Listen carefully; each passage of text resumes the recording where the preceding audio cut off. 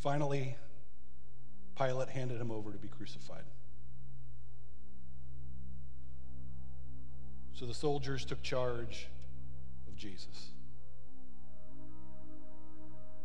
Carrying his own cross, he went out to the place of the skull, which in Aramaic is called Golgotha.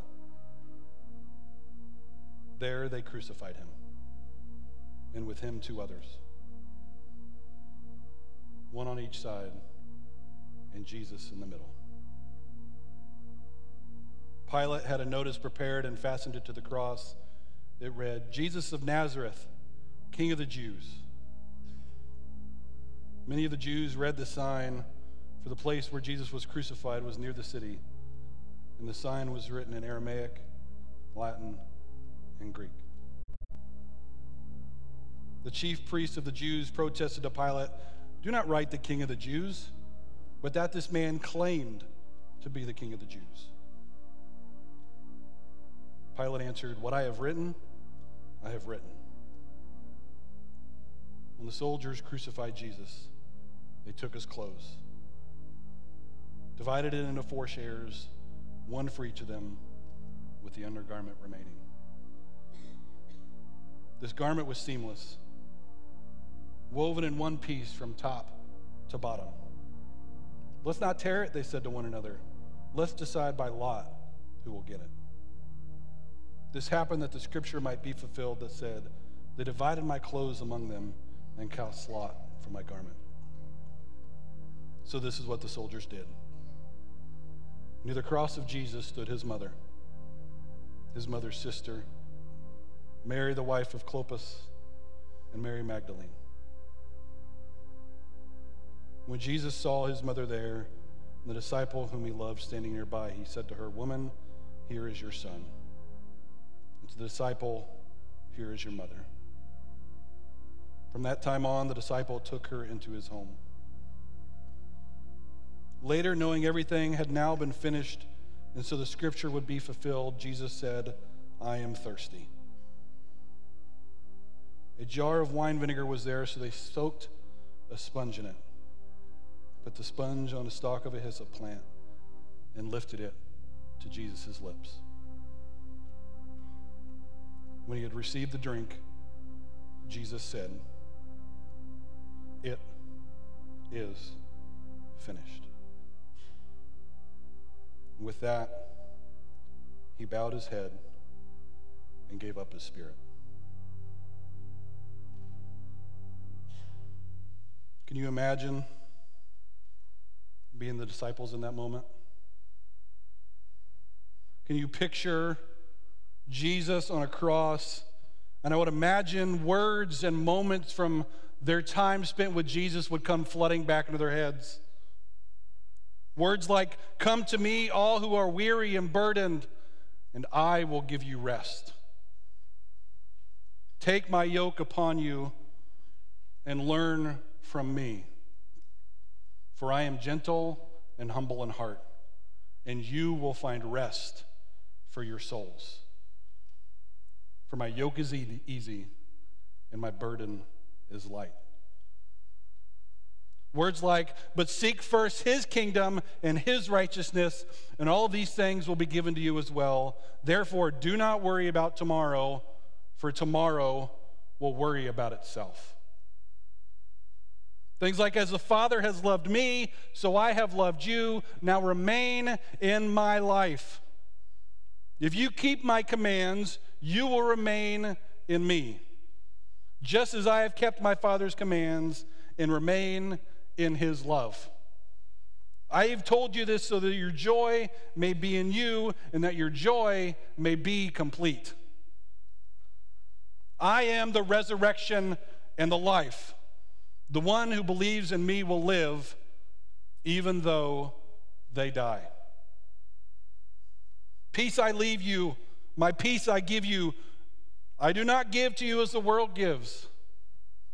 Do not let your hearts be troubled, and do not be afraid. I have come that you may have life, and life to the full. I have told you these things so that in me you may have peace. In this world you will have trouble, but take heart, for I have overcome the world. And these words from Jesus just don't seem to hold the same weight to the disciples as they are realizing the man who said these words is now hung on a cross, dead. The words that were full of hope, comfort, peace, and life are now left empty and void as they no longer hold validity in their eyes. But can you really blame the disciples? The disciples who gave up everything to follow Jesus, their families, their way of life, to follow this man now hung on a cross. And the whole world seemed to despise Jesus and all who followed him.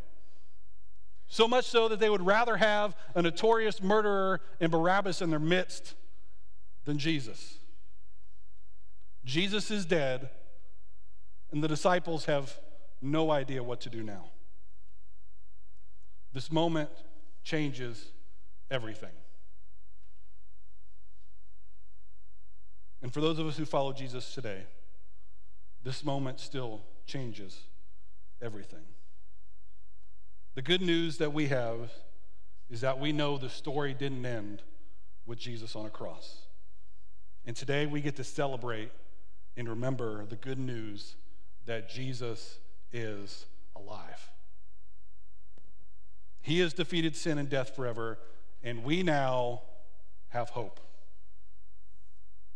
This morning we are wrapping up our final week of our series entitled Jesus Changes Everything. As Tyler and Joel both did a great job talking specifically about how Jesus changes our past and how Jesus changes our present, we want to be very clear that this isn't just a simple sermon series for us. This is our cry as a church. If we believe we are a church that glorifies God through changing lives, we understand now more than ever that the only person who changes lives isn't the person sitting on the stage, it's not the person sitting in the pews, but it's Jesus. And that's why we put what we did in the lobby, because Jesus changes everything. And we want to be very clear, if you've never come to Baxter Creek before, that is what we're about. How Jesus changed everything.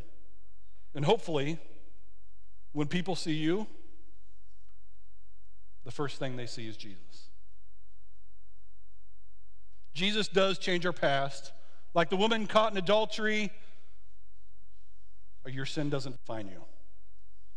What has happened is in the past. You can now move forward. Jesus does change our present. Here and now, the good news of what Jesus has done will change us, and not some checklist gospel or some checklist religion. But we also believe Jesus changes our future. When we meet Jesus, when we encounter him, we know our lives on the daily must be different as we continue to be more like Jesus every single day. Even in our mistakes and our failures and the times that we're wrong, we must seek to always be like Jesus and change every day to help us do that. But there is no finish line. The work of Jesus is never complete in your life. If you just came to know him last week, you know there's some real life change happening in your life right now. If you came to know him 10 years ago, there's still things God is working in you and changing in you. And if you can't remember a time in your life where you didn't follow Jesus, trust me, Jesus still needs to change some things in your life as we all seek to be more like him.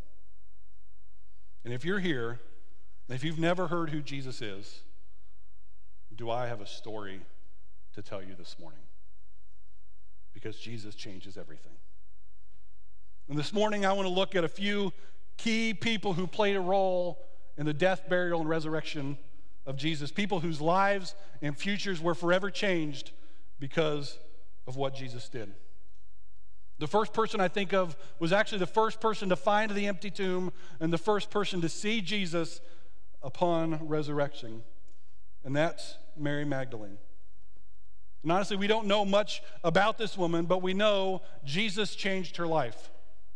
This woman was possessed by 7 demons, and we find in Mark 16:9 it says this: when Jesus rose early on the first day of the week, he appeared to Mary Magdalene, out of whom he had driven 7 demons.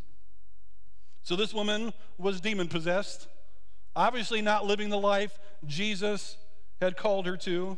Then Jesus steps in, casts out the demons, and Mary decides from that point forward, I am dedicating my life to Jesus. She doesn't care what her plans were. She doesn't care who she used to be. She knows, I'm going to follow the man who has now saved my life. And my future will be dedicated to following him and him alone. I also think of Joseph of Arimathea and Nicodemus, 2 men who secretly followed Jesus, and after his death took some incredibly bold steps to take their once private faith very public. In John 19, starting in verse 38, it says, later Joseph of Arimathea asked Pilate for the body of Jesus. Now Joseph was a disciple of Jesus, but secretly, because he feared the Jewish leaders. With Pilate's permission, he came and he took the body away. He was accompanied by Nicodemus, the man who had earlier visited Jesus at night. Nicodemus brought a mixture of myrrh and aloes of about 75 pounds. Taking Jesus' body, the 2 of them wrapped it with the spices in strips of linen. This was in accordance to the Jewish burial customs. At the place where Jesus was crucified, there was a garden, and in the garden a new tomb in which no one had ever been laid. Because it was a Jewish day of preparation, and since the tomb was nearby, Jesus laid there. Both of these men, as Scripture says here, were secret followers of Jesus. For Joseph, it states very clearly, it literally says he was a secret follower of Jesus. But with Nicodemus, that's why the passage says he came to Jesus at night. He wanted no one to know he was going to talk to Jesus. And both of these men were a part of the Sanhedrin. Yes, the same group of people who played a role in sending Jesus to the cross. And yes, the book of Luke does say that those 2 men were not present for those trials because they did not agree with what was happening. But here we find these 2 men no longer in hiding, deciding to step out in faith and bury this Jesus. Do you remember the first conversation Nicodemus had with Jesus? You may remember it. It's in John chapter 3. Nicodemus meets Jesus secretly at night and asks, how can I be a part of the kingdom of God? How can I be born again? And Jesus has this conversation with him in all of John chapter 3, and right in the middle of that passage, there's a verse you might have heard of, and I can just imagine Jesus looks Nicodemus straight in the eye and says, for God so loved the world that he gave his one and only Son, that whoever believes in him shall not perish, but have eternal life with him. And I bet Nicodemus doesn't even understand what's happening here. He asks, how can I have eternal life? How can I be born again? And Jesus says, you want those things? I am going to die to make sure that happens. And just later on in that chapter, we see the end of this conversation. As Jesus and Nicodemus are speaking, here's what Jesus says to end in John 3:21. But whoever lives by the truth must come into the light, so that it may be seen plainly that what they have done has been done in the sight of God. Jesus explains that to follow me, you must step into the light. You can no longer be in hiding. And the first time that Nicodemus and Joseph step out into the light and show their commitment to Jesus is when they're literally taking him off of the cross and placing him in the tomb. 2 men who weren't mentioned much in Scripture, but whose lives and futures were forever changed because of Jesus. The last person I want to look at is one of the more central characters of the resurrection story, and one of the more central characters in all the Gospels, Peter.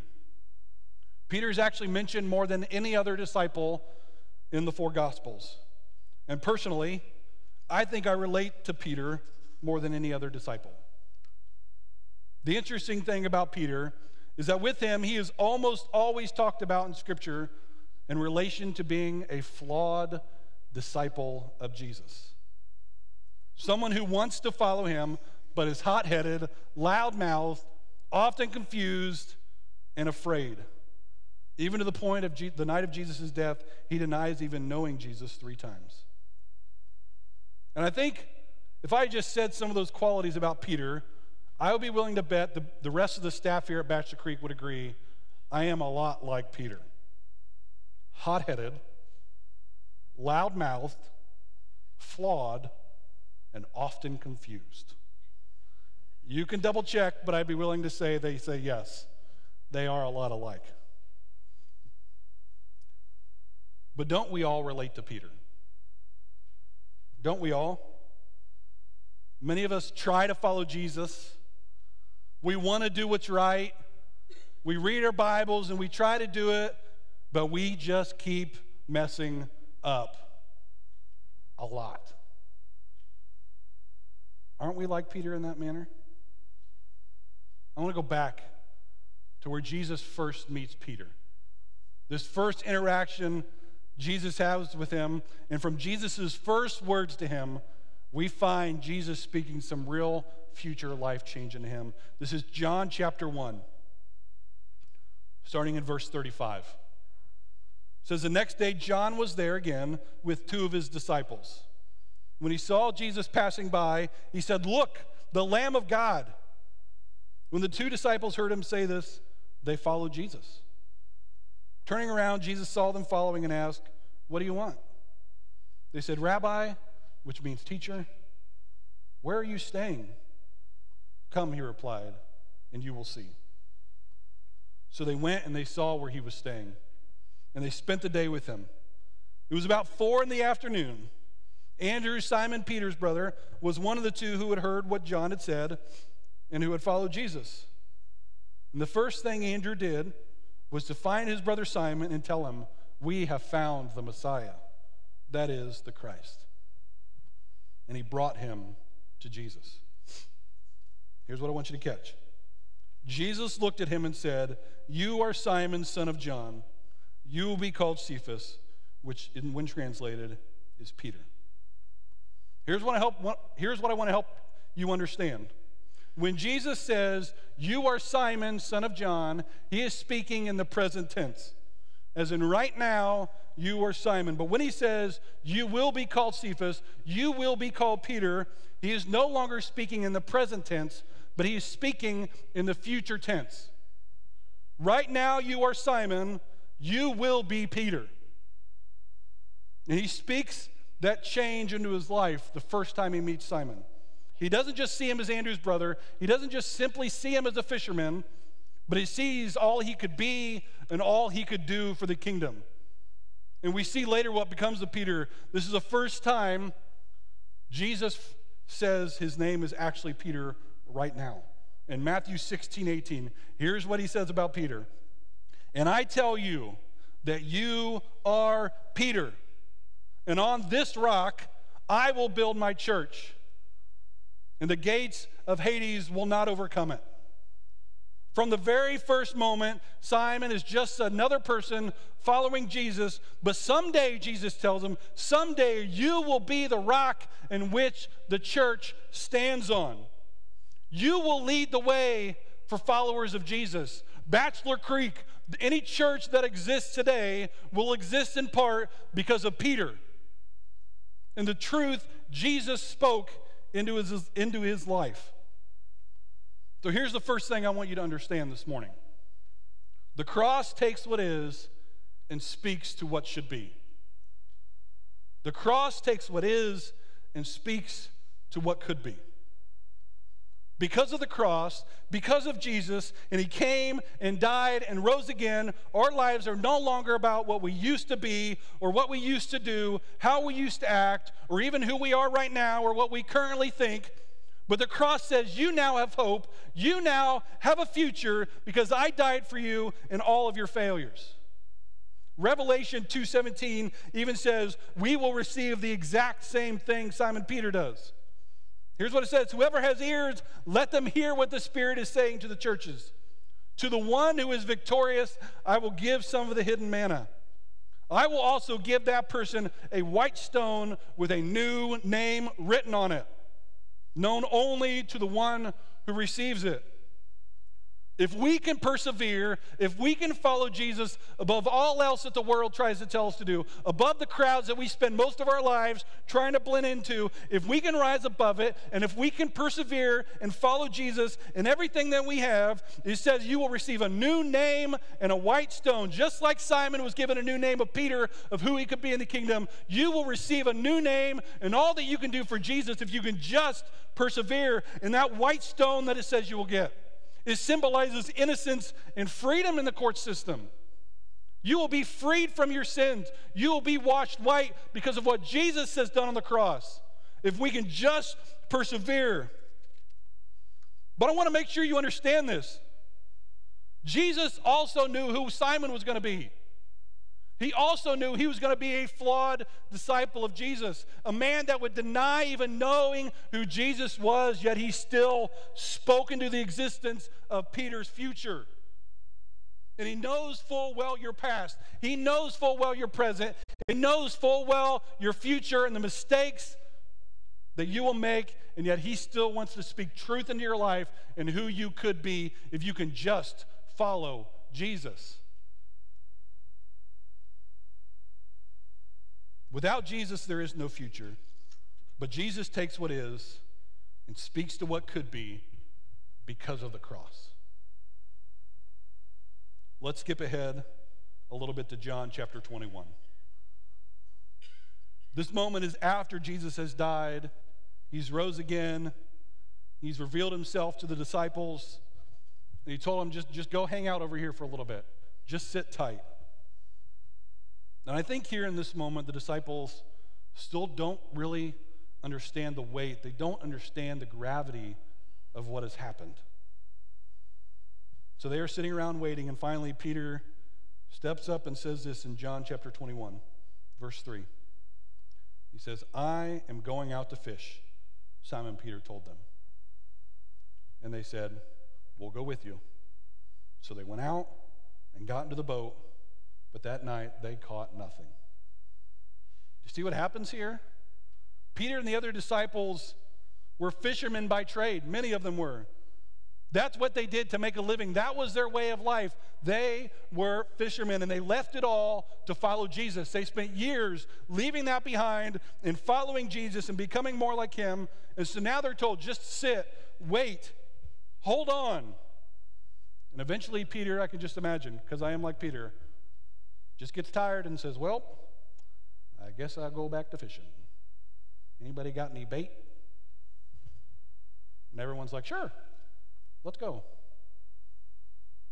Isn't it amazing how Peter and the rest of the disciples had just witnessed the most amazing, incredible, there's really no words to describe what just happened, and they were one of the few who witnessed it in the entire world. And their response is a very underwhelming, well, I guess I'll go back to what I know. I guess I'll go back to what's comfortable. Here's the last thing I want to help you understand that I'm trying to understand myself, is that the cross calls for change. It seems ridiculous, doesn't it?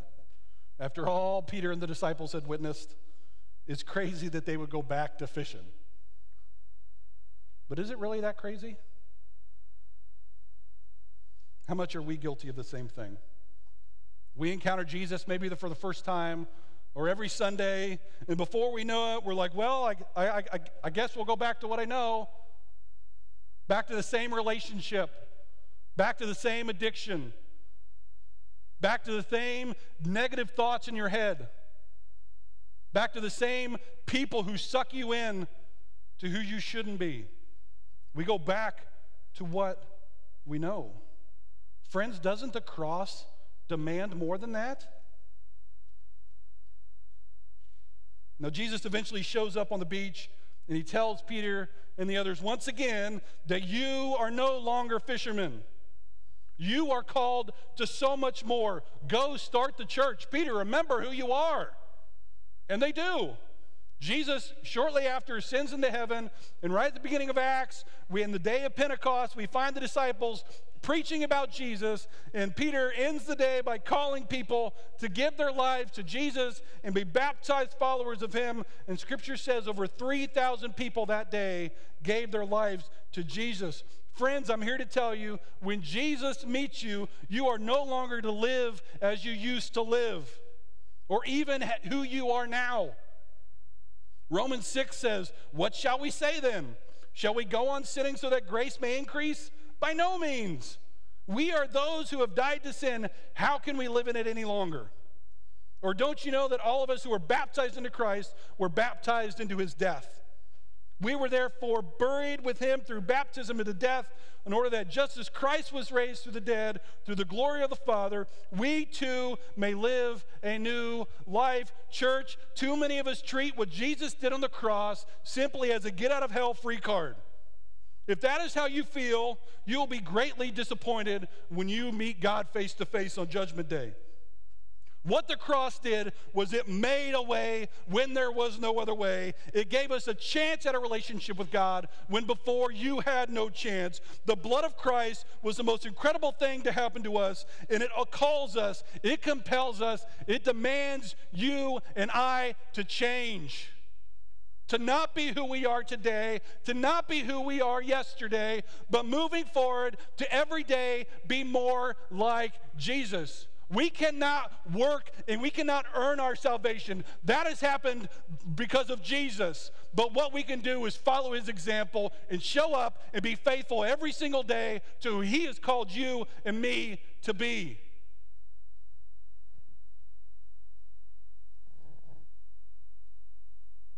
Like a rock thrown into a pond, the ripples of the resurrection should reach to the end of eternity in your life.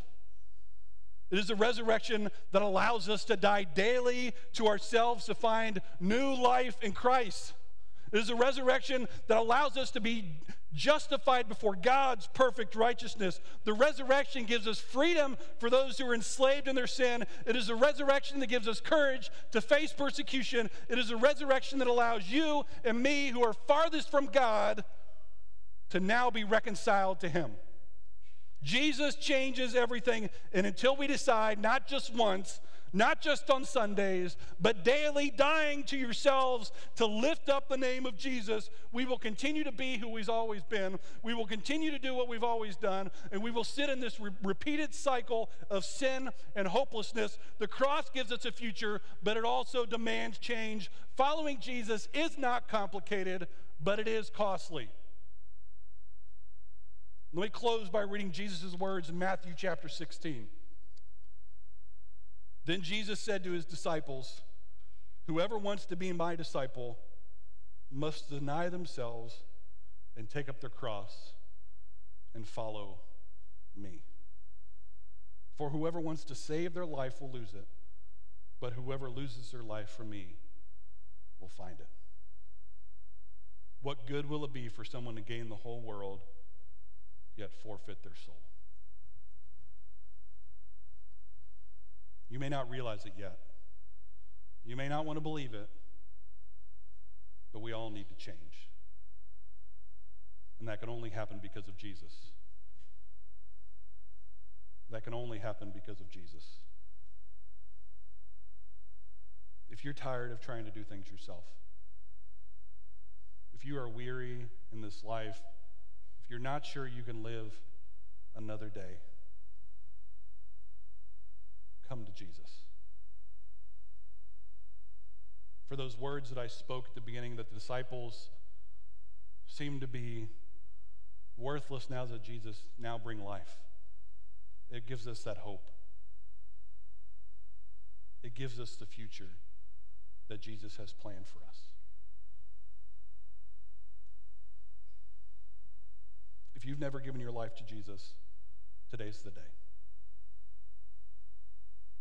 Today is the day that you finally accept the blood that Jesus shed on that cross for you and for me.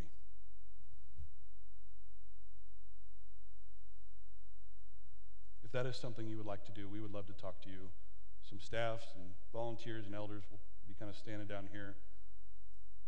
Just come on down. We'd love to have that conversation with you this morning. We have everything you need to be baptized and to join the family of God this morning. But if you claim to follow Jesus and you've been half in, if you've been half-hearted, holding on to things, we would love to talk to you about that this morning as well. We would love to pray for you and help you take your next step to allow Jesus to change your future, to be who God has called you to be.